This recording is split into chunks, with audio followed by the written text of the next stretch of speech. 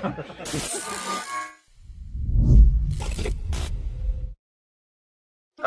finishing school in Thailand, I went to Germany to study medicine. I worked in medical microbiology and infectious diseases all my life, actually. This is weird. The situation, there's something wrong about the whole business, the whole story.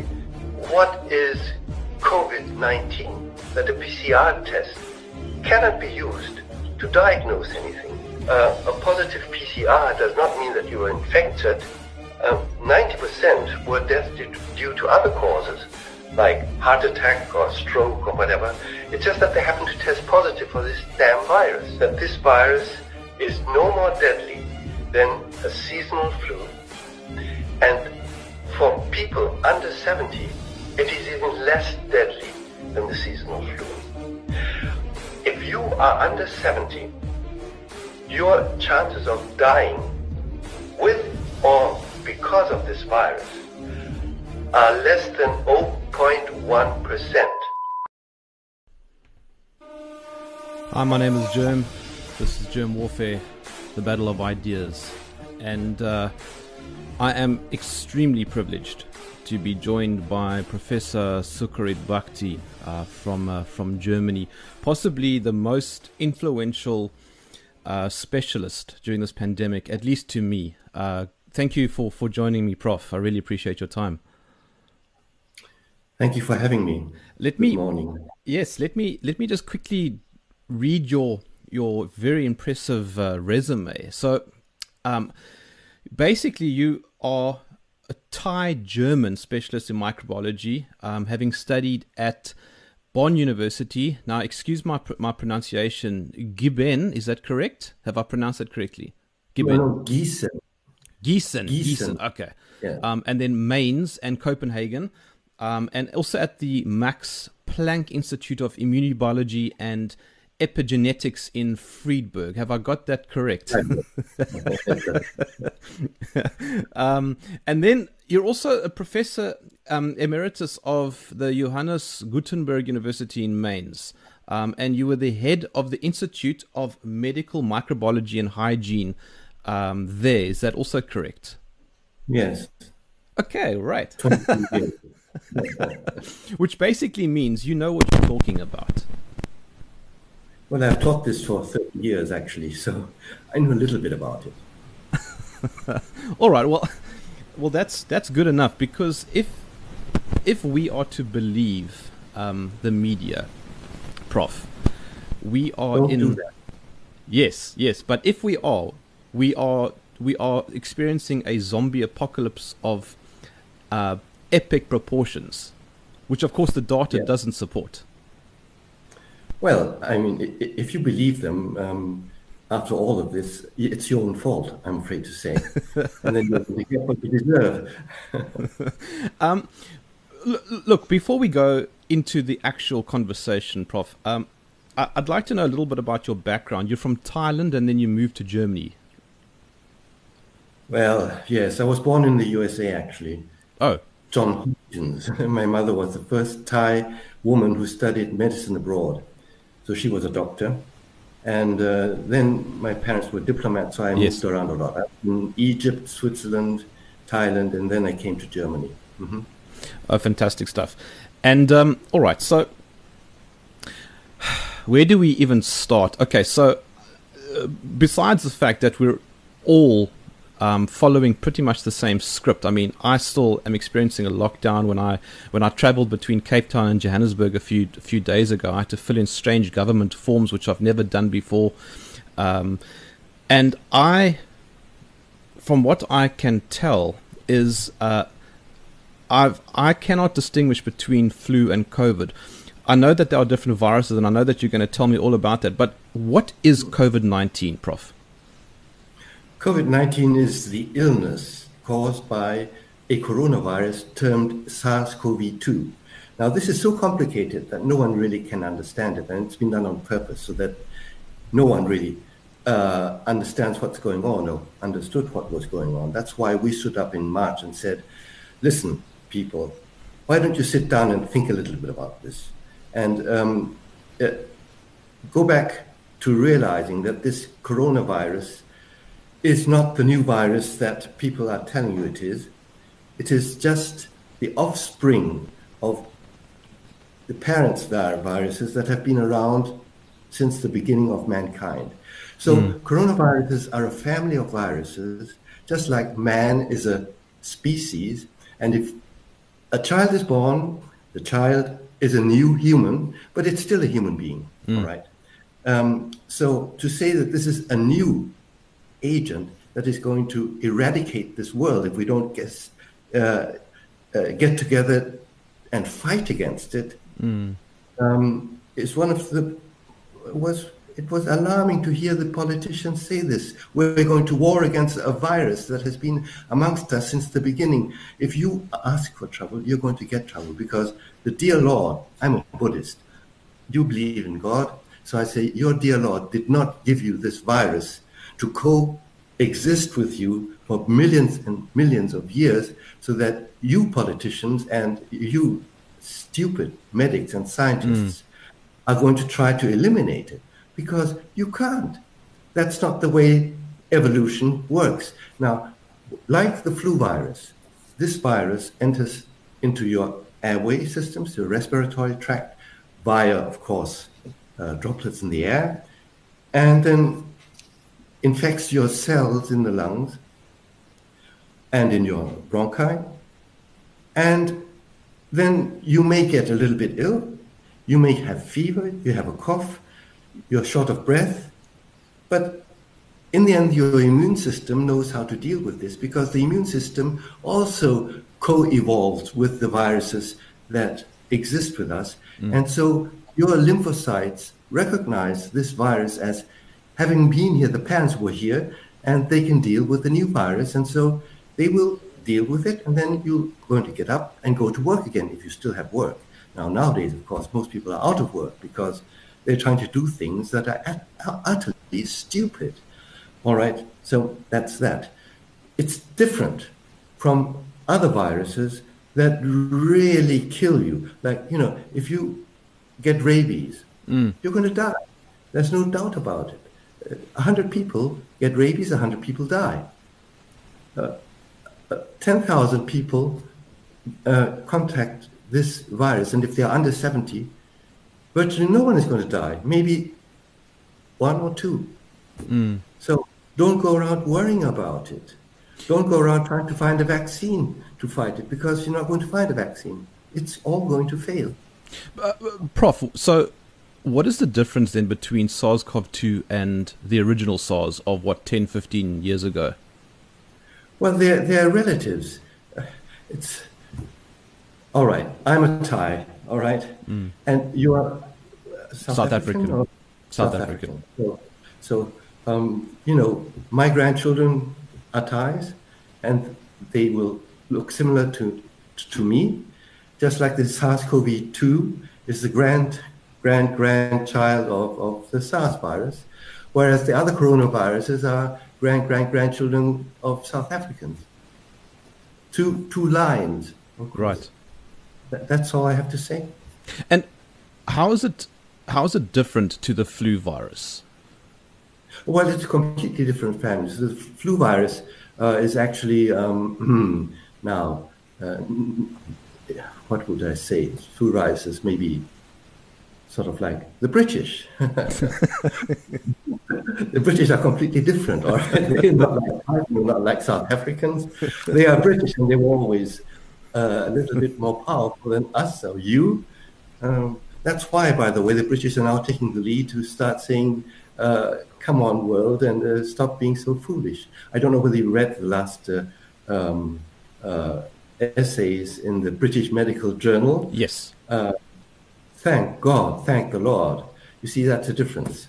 The British are different, and now they're taking the lead. So the flu has always been a bit stronger than the coronavirus.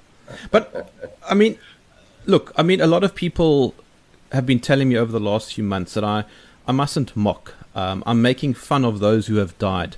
This is not a joke, Prof. what is the mortality difference like between flu and COVID? And I have to use that comparison because flu almost seems to have been entirely eradicated. Oh no, the flu has never been eradicated.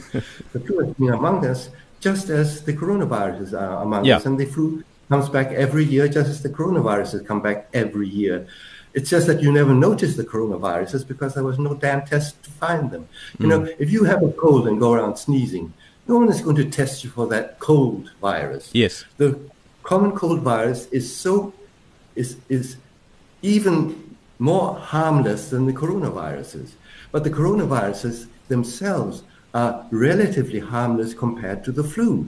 So because no one was interested in them, and the test cost much too much money to perform, this damn PCR test, which has caused the whole pandemic, it's been a lab pandemic. So the trouble was that once this test came into being last January, never having been okayed as a diagnostic test, it never has.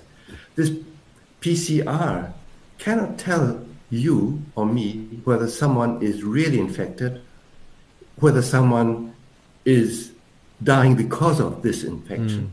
It's just saying that bits and pieces of this virus genome can be found, which is a sort of take it or leave it thing.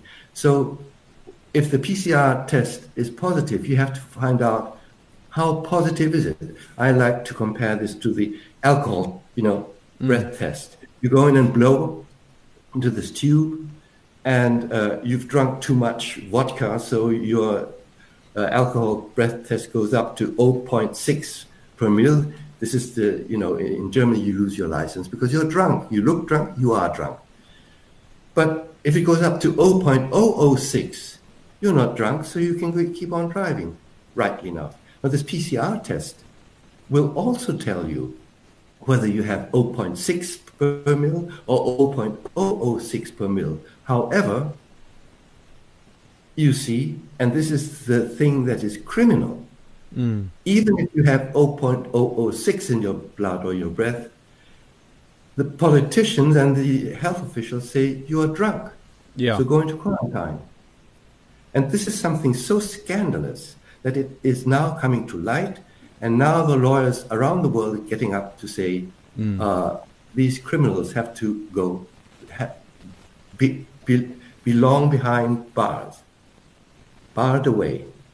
Those who have been propagating and telling us to go into quarantine need to be taken to court, and they are going to be taken to court. All right, etc., etc., etc. Rainer Füllmich, I believe, is a German lawyer who's he was actually on my show 2 weeks ago, and I know that he's fighting this, all power to him. Prof, what is a PCR test? Now, I've got a very rudimentary understanding, but it seems to me that people are using this now as a gold standard. Yes, but you see, it's not gold. It's what is it? It's nothing. This PCR test is not even copper. It's not nickel. It's just trash. And it's trash because it's never been standardized. Now, look, you've got, now you're in South Africa, I don't know your well. In Germany, okay, you have the euro. A euro is 100 cents. You put that euro in this beautiful PCR box, a black box. Press a button. The euro is doubled. You see, this is the absolutely brilliant invention of Kai Mullis, who was able to increase the gene fragment that he wanted to increase. And so every minute that the button is pressed, that euro doubles. Okay, so for 1 euro, it's like a fairy tale. That's why he got the Nobel Prize for this, by the way. Okay, so you press that button for 10 minutes. How much do you have in the box after 10 minutes? You start with 1 euro. I tell you, you have 1 million euros. Okay, it's a million, and then the machine says, "Bingo! There's 1 million euros here." So you had 1 euro when you started, and €1 is, the dose of virus that you need to be infected and to infect other people. So you're ill, and this gives you a fair, chance of having that virus as the cause of the disease. Okay, so you take a throat swab, you put it in the black box, you press for 10 minutes, you have a million euros, bingo, you probably have this COVID-19. However, if you only have a fragment of that virus, or just too few viruses to cause the disease in your throat, you have 1 cent. You press it for 10 minutes. Then the box says, you got 10,000 euros. That was not enough, okay? So the thing is now, the trick is not to press that button for another 7 minutes, because if you keep on pressing for another 7 minutes, bingo, those 10,000 euros will turn into $1 million. And that's what the PCR tests are doing nowadays. The button is pressed so long that even if you have only bits and pieces of this damn virus, or even bits and pieces of another virus that looks similar to this virus, you test positive. Right. You test positive without being infected, without being a danger to anyone, and you're sent to quarantine. This is criminal. Do you understand? You can't keep pressing that button. So let me just get this right. What you're saying, Prof, is that a PCR test doesn't tell you whether or not you are infected. It just looks for information. It looks for information, and it is also able to tell you how much of that information is there. However, this second piece of information is never delivered to people who are being tested. It's never being delivered to the doctors who are treating the patients. The lab just passes back the information, yes, the test is positive. And this is one of the things that Fulmich is going to court against, okay? Because this has been driving the pandemic all over the world. You see, this mass testing that is being done everywhere. The Austrians are going to start really mass testing, I think. Slovenians, I don't know which country. Everyone running around in the road is being tested. And they're keeping this button down, not for 17 minutes, but for 20 minutes, so that even, my God. And because this test is so sensitive, it picks up pieces of viruses, of flu viruses, of other coronaviruses that are buzzing around all over the place, of the viruses, the coronaviruses that your cat and dog may have, okay?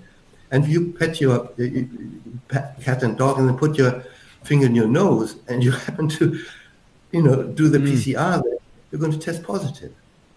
So it's too sensitive. It's much too sensitive. And that's why Mullis, the inventor of the PCR, said, don't use this test for diagnostics. Always use your medical knowledge. Look at the patient. Look at someone to find out whether he's ill. Don't ask a scrap of paper or even my PCR machine whether someone is ill or not, because it's not going to be able to tell you this. And what does the whole world do and the politicians do? They go around testing healthy people and saying, you are a danger to everyone. But I'm confused, Prof. Sorry, I'm confused. Why is it then that what you're saying seems to be in the minority and the whole world is using PCR tests? Well, this is what we never understood. This is why we got up, when was this? Oh my God, in March, and told people to realize things that they didn't realize. And we weren't heard. In fact, John Ioannidis at Stanford was saying the same thing at the same time. Now, the madness went on and on and on. And there must be a huge agenda behind this, because otherwise it would not be able to continue at this breakneck pace, leading to what we all know is the ultimate goal of this, which is the vaccination. We didn't believe that all of this was going to the vaccination goal in May, when we wrote the book. Because in May, when we wrote the book, for the Germans in German, we thought that it was still ignorance. It was still, not being informed. And that's why we wrote the book and explained this to everyone. And the book, became a bestseller overnight.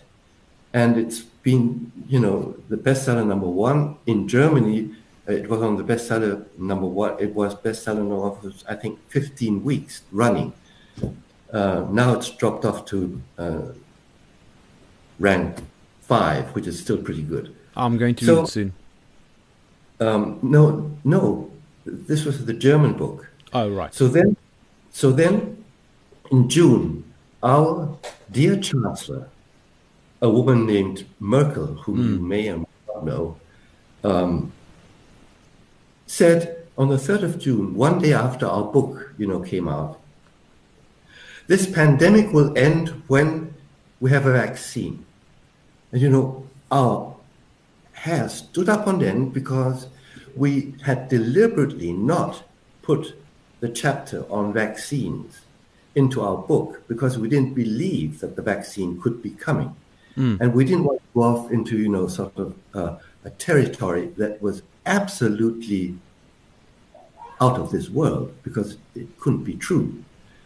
So then we said, my God, is the agenda leading to the vaccine? Is the road leading there after all? We better do something about it. So we sat down and translated our book into English and put the vaccine chapter into the English book. And went to a lot of trouble rewriting the chapter on immunity and vaccines for you, for the world. And it's out now. And we translated this vaccine chapter section back into German and put it on the homepage of our publisher so that the Germans and the Swiss and Austrians could also access it free of charge. Prof, if you don't mind taking a few steps back from this, and we'll come back to this point because obviously this vaccination is very serious in terms of the politics involved. But what is your understanding of the origin of SARS-CoV-2? Is the Chinese story believable? I don't have any opinion on this because it's outside my area of expertise. I don't know enough about the molecular biology of this virus. As you know, 2 Nobel Prize winners say that this virus does come from a lab in Wuhan. One was Luc Montagnier, who got the Nobel Prize for his work on HIV. And the second, who needs to be taken very, very seriously, is Professor Honjo, who is one of the most brilliant scientists living, who got the Nobel Prize for work, really wonderful work he did. So, these are Professor Honjo I take extremely seriously. I consider him to be, one of the most brilliant scientists living. That's all I have to say about it. Okay, fair point. All right, what is a pandemic, Prof? Because I was reading a few months ago that in 2009 the WHO adjusted the definition behind closed doors, and of course this got me a little bit worried. Yes, it got us very, very worried. That was the swine flu saga or narrative, as some of you may recall, which also caused our hair to stand on end. And at that time, I also got up with Dr. Wodak to say, don't go for this vaccination, because it became clear that after just, having been on the scene for less than 8 weeks, this new swine flu virus caused the WHO to change the definition of a pandemic. A pandemic up to that time was the spread of a new dangerous agent worldwide. Dangerous agent worldwide, a new agent. Now this swine flu, of course, was as new an agent as the coronavirus is new, because the flu also mutates all the time. You have new flu viruses coming up every year, So the very possibility of labeling a virus as a new virus just because its hands were changing a little bit was alarming. But then to say a pandemic can take a mild or serious course was really what really, caused to say, no, how can you do this? Does this mean that if a new common cold virus goes around the globe, you can call this a pandemic and tell the world to stand up and fight against it? Now, thank God, the swine flu turned out to be a fake, as you know. And it does collapse. The whole story collapsed. The world did buy this swine flu vaccine. Germany bought 60 million doses, of which over 15 million doses had to be burned, after 2 years. Yeah, just removed. Well, come on. England did the same. France did the same. The British bought 90 million with the taxpayers' money, of course, with the taxpayers' money. France, 90 million. And so the Germans were a little bit less stupid than the English. Can you imagine? More stupid than the Germans. This is incredible. This time, I believe that the Germans have already outdone the British because Merkel has gone and already reserved 54 million doses of the British-born vaccine of AstraZeneca. Yes. She signed 54 million doses for the corona vaccine that AstraZeneca is trying to... Somebody's making money from this. What? Somebody's making money from this. Money. Now listen, if you don't understand what's going on now, after this vaccine hype and hoax has been driven to the edge of sanity, it's insane. I tell you, what is going on is absolutely insane. It's unethical. It's unmoral, and the people behind this need to be taken to court. Because what is now being done is what was started with the swine flu and what is ending now with the SARS-CoV-2, because the SARS-CoV-2 is the godsend to say, we have the pandemic. Pandemic is now defined as the global spread of a new disease. It doesn't even have to be dangerous. The global spread of a new disease. Oh, my word. And COVID-19, yes, COVID-19 was the name given to a new disease caused by the new virus, SARS-CoV-2. So all of this is extremely unsettling because it's a fake. So what you're saying, Prof, is that under the original definition of pandemic prior to 2009, this COVID-19 would not have been a pandemic? Of course not. Wow. Point. Well, yes, but you see, if people go around believing everything that they're told without reading a little bit, and all of this, mind you, we have written in our book, and we have pointed to the similarity of the corona pandemic with the swine flu pandemic, and we have narrated what went on, 11 years ago, and trying to tell you, come on, people, world citizens, you have to realize that what is going on now is the big reset. What is happening is that it's like the Pied Piper playing this tune on his pipe. And, it's not the rats that are following him now. Not the rats. It's you. And you are being masked. You're being forced to wear masks. We're forced to keep distance from each other so you don't join hands. This is all being done on purpose. And you are being led out of your homes, out of your beautiful countries. And you are being led into oblivion. So in the end, when you have left your homes and your country, the beautiful fields that you used to live in, the beautiful cities, someone else is going to move in.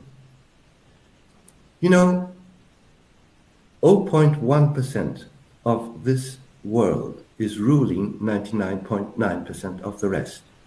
You have to realize this and ask yourself, do you belong to the 0.1%, yes or no?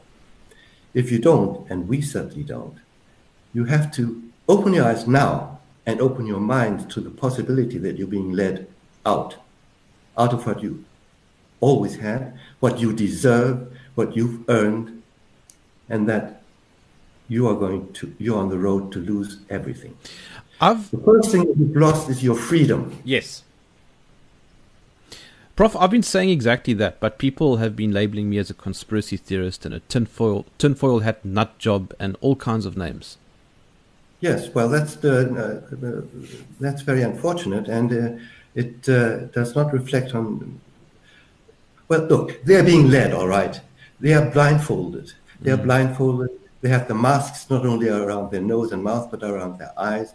They've stopped thinking because fear has struck their hearts, and fear is the one element that prevents people from using what God has given you, your brain and your mind. And if you cannot get rid of your fear, you are going to keep following those sounds and telling other people that they are conspiracy makers. Now listen, I am privileged to talk to you in South Africa because it's been a South African, Nick Hudson, who founded Panda. I hope that you South Africans know that a South African, Nick Hudson, is going to enter history because he set up an international organization, Panda, Pandemic Data Analysis, okay? And he called 4 world eminent scientists to the Scientific Advisory Board, as you may know. Yes. 1 professor from Oxford, 1 professor from Harvard, 1 professor from Stanford, and the Nobel Prize winner, Michael Levitt. Also South African. And South African Michael Levitt. Be very, very proud of this, you South Africans. And don't tell me that these are conspiracy makers of, fools, because they are not. They are among the most eminent scientists in the world. And they drew up the Great Barrington Declaration, which I hope you South Africans have all read. Because if you haven't, then you don't realize that 45,000 physicians around the world have signed this declaration that all say the same thing, namely that the measures that have been taken, the special measures against the coronaviruses, have to be lifted immediately. They are all nonsense. And I also signed that, by the way. And I was also called to the Scientific Advisory Board a few weeks ago. So I've joined those eminent scientists, and I feel a little bit I feel very humble because I didn't think that I belonged to them. But thank you for having me.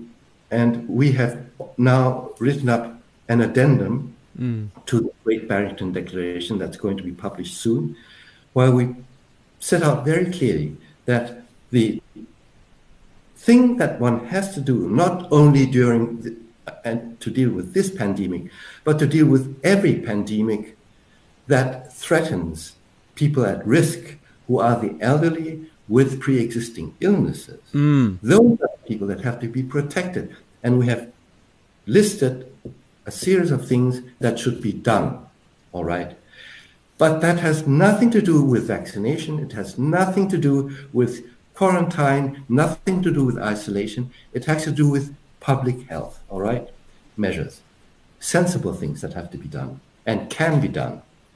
So that is the fact. Now, 700,000 people outside the medical field have also signed this Great Barrington Declaration. Now, if you tell me that all of these people are stupid, what is it? What was the term? Conspiracy theorist. Conspiracy theorists, among whom you have several Nobel Prize winners, don't you think you may be overestimating yourself? Yes. Don't you think so? I've signed it as well, by the way. Prof, I want to come back a little bit to some of the actual science, which of course seems to be lost in all the noise that's been dominating the media space for the last 8 or 9 months. What I wanted to ask you is, how deadly is COVID-19? Well, the answer is clear as day, and you can look up the answer if you put in WHO Bulletin October and Ioannidis. You know, John Ioannidis is the world expert in epidemiology. One of the most he's also, by the way, not a conspiracy theorist. Yes, dear audience, he's also being put up for the Nobel Prize. So, you know, stop using these insulting words on such people as John Ioannidis. Because I say again, if you do, ask yourself whether you might take a pause and start thinking, and also stop overestimating yourself. You can call me a conspiracy theorist, but don't go around saying that John Ioannidis is a conspirator, because you are wrong. So John has written a paper that's also going to, stay in the literature forever, because and the WHO actually put it on the bulletin, which means that this is the truth, And he says very clearly the same thing that he and we said 8 months ago, that the virus is no more deadly than the seasonal flu. And moreover, for people under 70, it is less deadly. Simply that. And I tell you again, if you are not 70 years old, and even if you have pre-existing disease and you contract this virus, your chances of dying are less than 0.1%. And you read this in his paper, okay? That's it. Your chances of dying if you have the flu and you are under 70 are more than 0.05%. So, is that a clear answer, yes or no? Well, yes. I mean, it doesn't get clearer than that. But so why do you worry about it? Oh no, I don't.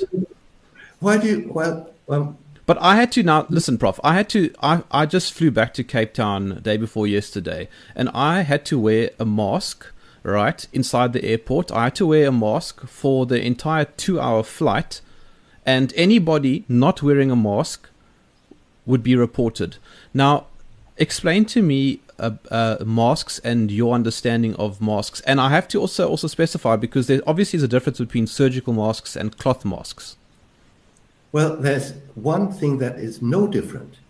All right. Now, listen very well. This virus is not being spread by people who have no symptoms. Anyone who says that the disease COVID-19, I'm not talking about the virus, I'm talking about the severe illness COVID-19, which is the pneumonia, is spread by non-symptomatic individuals, is lying. There is not a single case of severe COVID-19 pneumonia caused by someone who had given you this virus who himself was not coughing. Not true. And anyone who dares to say so to the conspiracy theorist, you come and tell me, maybe you are a conspiracy theorist because you're claiming something that is not existent. I think that is conspiracy, all right?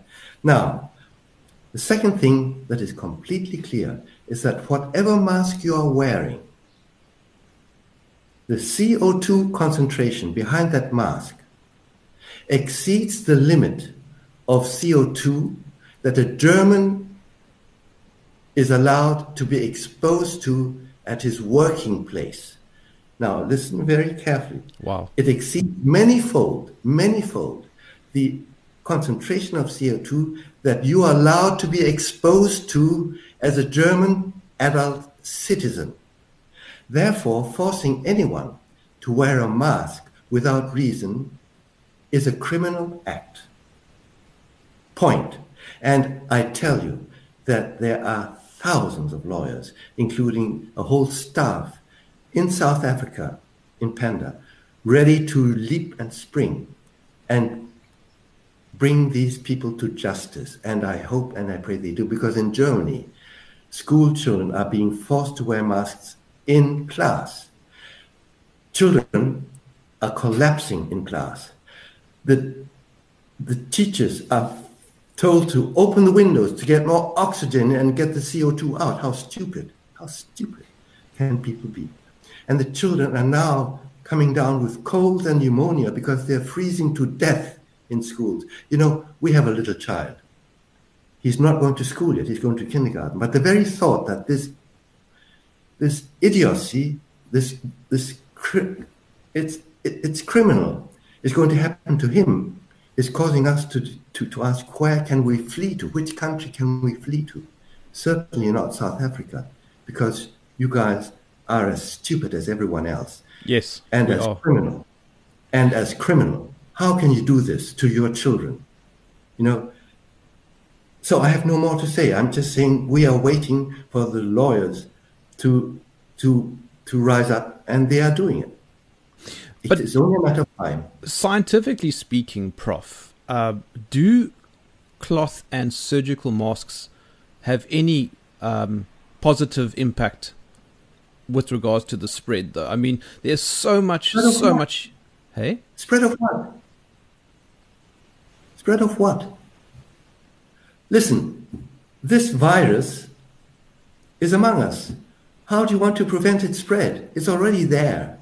I mean, how stupid can one get? Right. And there are no studies whatsoever to show that wearing masks and there are studies now that have come out to show that wearing masks that has no influence at all on the so-called spread of this coronavirus, because, by the way, you can't measure the spread because the PCR test is not telling you what is being spread. So, in fact, there is no virus to be spread. There is no, among people.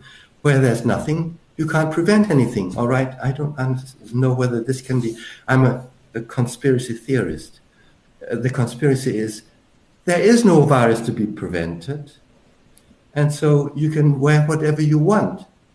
It's like you have no money left, and this is what's going to happen to you. So you don't have to put your money on any bank that is giving you 100% or 200% because you're going to have nothing in the end anyway. So is this mask mandate that seems to be global, is it just a political power grab?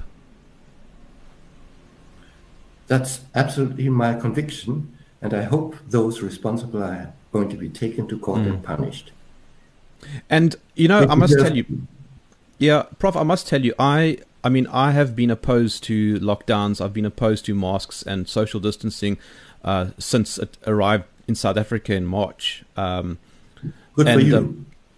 And I've lost lots of work, and I've been reported for spreading fake news and all kinds of stuff. And I must tell you that for me, and this is not based on any science, but this for me, I find that there's a pandemic of fear. There's a psychology that's occurring that if I walk around now without a mask, people look at me funny and look at me as if I'm a criminal. Everything seems to have been reversed, and it's very strange to see kids having to wear masks and be far apart from one another. This is criminal. It's very abnormal. It's criminal. You see, the thing is, and I'm speaking really my mind now. I didn't do this 5 months ago because I didn't believe it could end like this. But I'm telling you, be very, very careful. What is now happening is the greatest and most horrible experiment in the history of mankind. You are the animals that are being subjected to the most horrible experiment in the history of life. Because what you are being subjected to is a psychological manipulation that has been so successful that the whole world has been changed within months. And this is horrible. Humans have been dehumanized. You have lost what the dear Lord gave you. And the trouble is that you are wanting to do this. This is the whole psychology that is so awful and so cruel, so inhuman. Look, the dear Lord gave you 3 things that are so precious that if you lose them, you're not going to be human anymore. First is your face and your voice. don't mask your face and don't mask your voice. This is not what he gave these to you for. The second is your mind, the human brain. Like nothing, no other animal has this. You have this. To think. Start thinking again, or you're not humans. This is what the conspiracy theorist is telling you. If you tell me that I've stopped thinking, you may be wrong. If you tell me that John Ioannidis has stopped thinking, you may be wrong. So, the third thing is your soul and your heart that has made man be able to do something that animals can't, to care for others, to love. And what you are doing now with social distancing, keep away from me. I'm afraid of you. You are losing humanity. And this is why I do not forgive the people behind this agenda. You know, Prof, I said to you just before we went live that John Ioannidis and you were the two experts that I read first, very first, way back in February, March already. And as I said earlier, other than your German literature, what you have said has been so true to me, and I think many of my audience. But our voices are still very much in the minority. For some reason, we are being dismissed. And you yourself are an expert. You aren't just some random person. You're a specialist, and yet your voice has been largely dismissed. Does that not strike you as weird? Well, of course, this agenda is being driven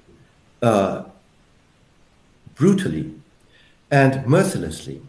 And we were censored. We've been censored all the time. We've just been censored again. All right. So the mass media and the mainstream media have been really bashing us and taking us to bits, saying, Buckley has never worked on coronaviruses. What they don't realize is, if you're a car mechanic, you can fix not only a VW, you can also fix a Skoda. Yes. And this is something that people don't understand. So they say, don't take him seriously. He knows nothing about the coronavirus. But that was an easy way out. Okay, so I've worked on other viruses like dengue, and worked on immune enhancement in dengue and all that, which is now taking stage for the corona, also, by the way. But when we started to get censored and bashed, we suddenly realized that maybe we were unwanted. We were persona non grata. Yes. Which means that what we were saying might actually have had a grain of truth that people didn't want to be spread. Now, I will end this by saying that if anyone takes the trouble to read our book, they will see that virtually everything that we say in the book has turned out to be right. And everything that John Ioannidis said has turned out to be right. And everything that the mainstream and the public, the policymakers have said has turned out to be wrong. So that's what your conspiracy theorist is telling you. But go back and read. Don't just throw the book away. I'm certainly going to spread your book far and wide after this conversation. But I still got another question to ask you, which I said I was going to return to. Tell me a little bit about your understanding of the importance of vaccination. I know that there is a flu vaccine, but there isn't one for any coronavirus. Well, why should there be? I really don't understand. Why should there be a vaccine for a virus that's... Look, if anyone under 70 in South Africa or in England or in Thailand contacts this virus, What are his chances of dying? Less than 0.1%, so 99.9% are not going to die. They cannot be protected. Their lives can be protected by any vaccine in the world. And if anyone thinks they can be protected, they are welcome to have this vaccine injected into their arm. They're invited to have the side effects, which are at least terrible headaches, muscle ache, pain, such that if you have the AstraZeneca vaccine, you also have to have a shot of paracetamol, or you have to eat it, otherwise you won't be able to stand the side effects. So if you want that, you'll get it. But your life is not going to be saved. Quite to the contrary, I'm sure that the serious side effects is going to claim the lives of several people. All right? Now, what do you want a vaccine for that is not deadly? It makes no sense. You may want to have a vaccine for someone who is elderly, who is has pre-existing illness, and if you have a good vaccine that protects them, and you can measure the efficacy of this vaccine in those groups, because in those groups you may have a case fatality rate that goes up to 10 or 20%, which you have with any other respiratory pathogen, by the way, not only from this one, which is the reason why there's this flu vaccine that also doesn't work, by the way. The flu vaccine doesn't work. And I'm not a conspiracy theorist, but it's known to people in the field. Now, but if you want to develop that vaccine, you better take damn good care that it's safe. And you cannot do this by taking a whip and whiplashing this vaccine through trials where the people who are to be protected are not included. You see, the guys who are getting this vaccine in the trials are healthy adults, I think below 55 years or up to 60 years, okay, with no pre-existing disease. So they can take the side effects much better and they won't die because of the side effects. All right, so... Would you take the COVID vaccine? What? Me? Would I take it? Yes. Well, I'm not mad. I would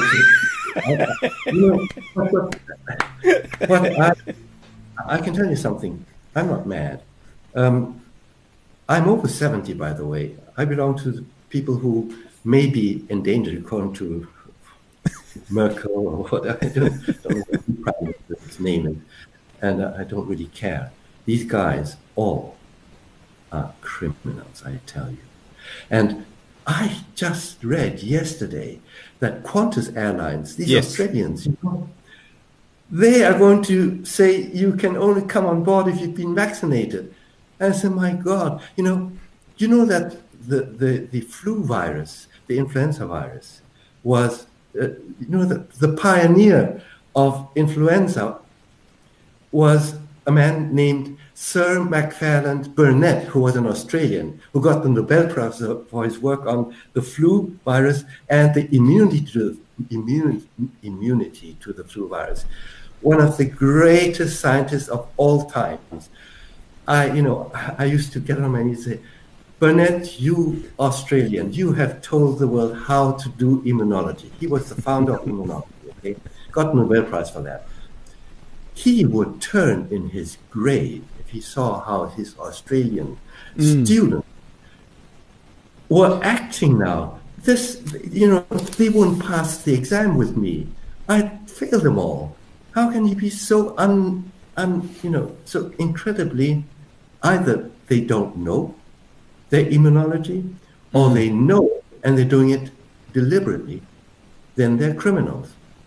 My colleagues who allow this to happen, either they're so ignorant that they should be stripped of all their ranks, or they're criminal. There are only these two possibilities.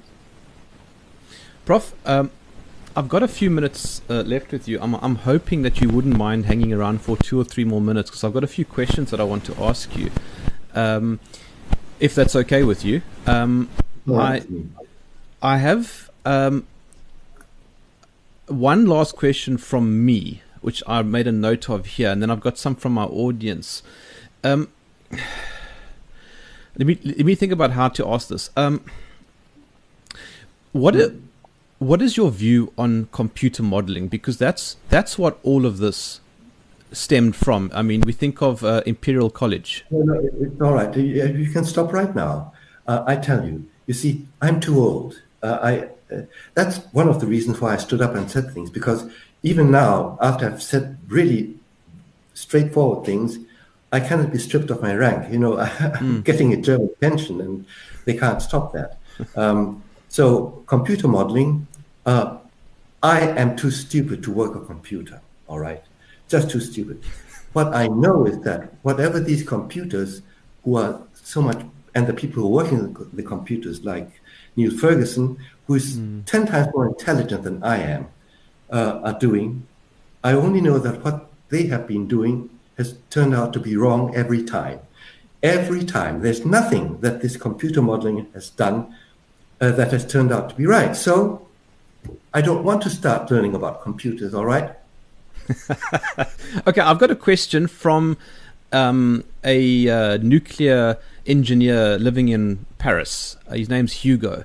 He wants to ask your opinion, or if you have an opinion, on Hill and Knowlton. No. You don't have an opinion, right? Oh, there we go. And then he goes on to say that South Africans, like Germans, also understand what it's like to live in a police state. That's very true. And that's what this is. That's what's actually happening all around us.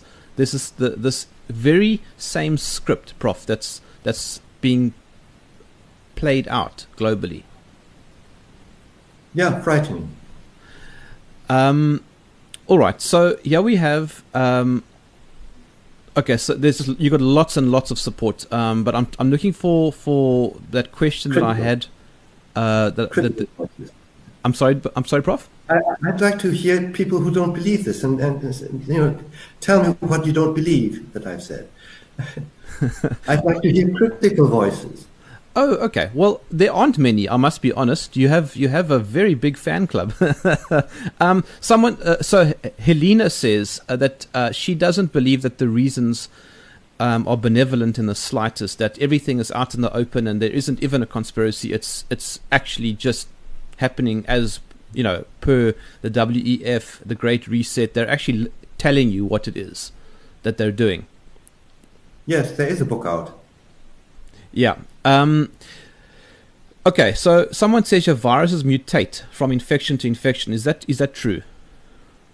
Well, not from infection to infection, but they are changing all the time. You know, it's, again, look at your body, and they are changing bits and pieces. So a bit of my finger may. Oh gosh, I can't show this to you. Sorry. There we go. Just change it a bit, and you're changed, okay? Because the thing about this coronavirus is that you have a string of nucleotides, the genes, not the genes. You have a gene for the hand, and you can change a nucleotide, you know, sort of one nucleotide at a time.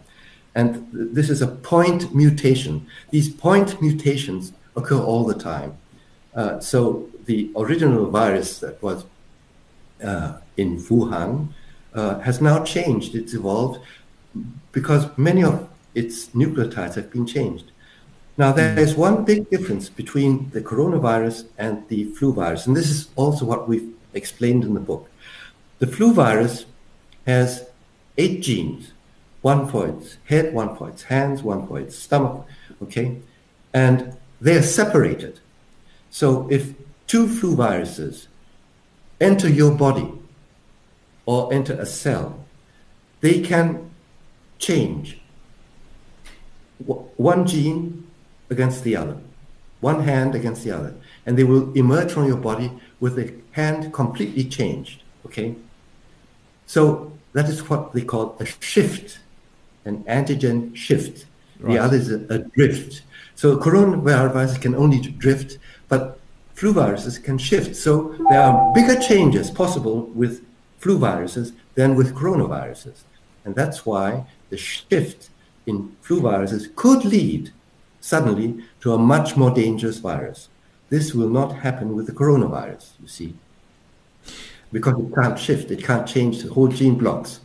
Prof, what is happening then with the numbers? I mean, America supposedly has approximately 80,000 deaths related to flu annually, and now it's, 200 and something thousand. What's going on there? Corona. What, corona deaths? Yeah. Well, it's because as I hope that everyone starts to realize, the definition of corona death is wrong.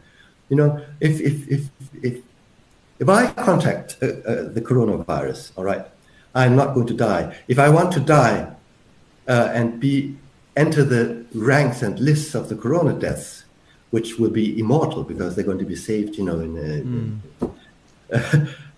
the only way I can do this is to jump from that bridge, because I'm at the end of my wits to do anything more about this.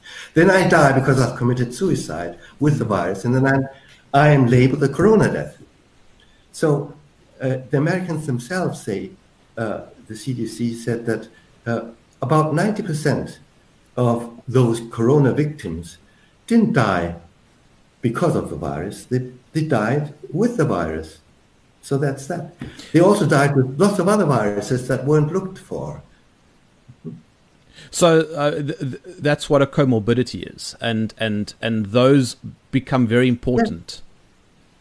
No, those are the same comorbidities that cause deaths if you have influenza, but there are lots of bacteria that cause deaths in this comorbid group, but they are never looked for, because everyone knows that if you have terminal cancer and you get a pneumonia, you will die of pneumonia because your life is coming to an end.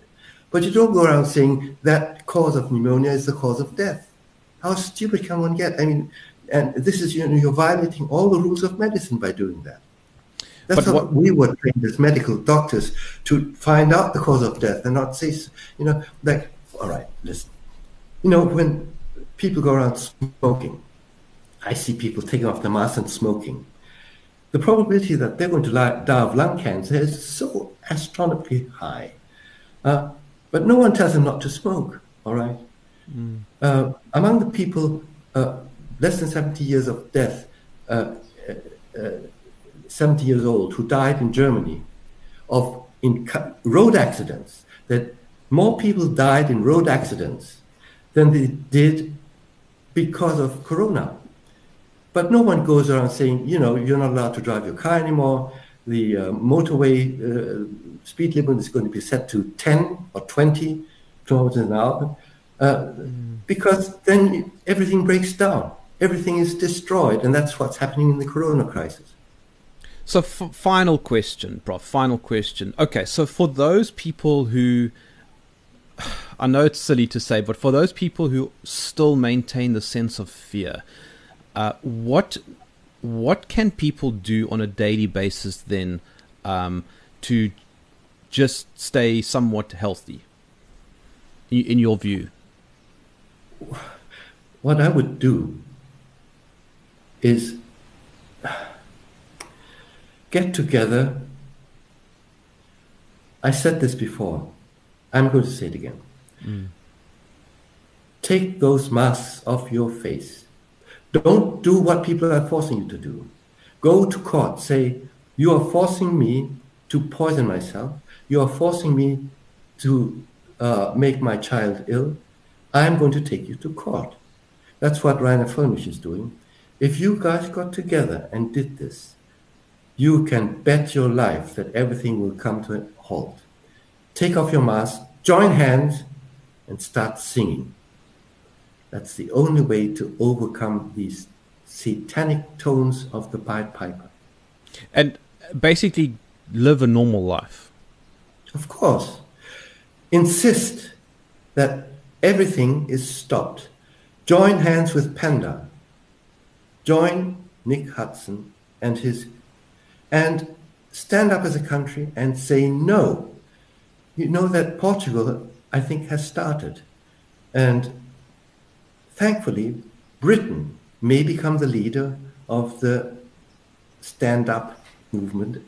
Go and read the British Medical Journal. There are 3 essays that everyone needs to read, because they are now saying that all these measures are not good.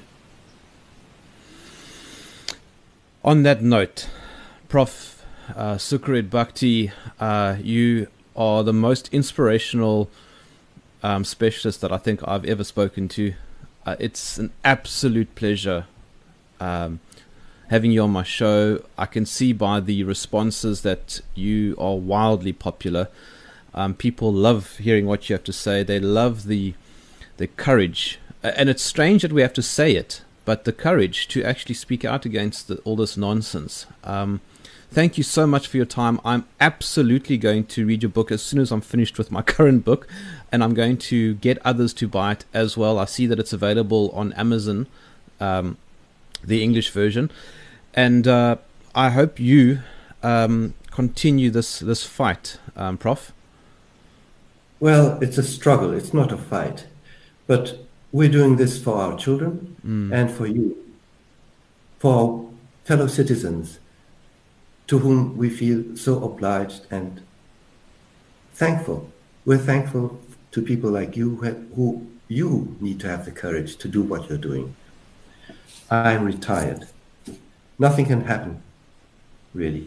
So I've been very pleased to be with you. Thank you for the invitation, and God bless you. Thank you so much, Prof. Have a wonderful day. My name is Germ. This was Germ Warfare, the Battle of Ideas.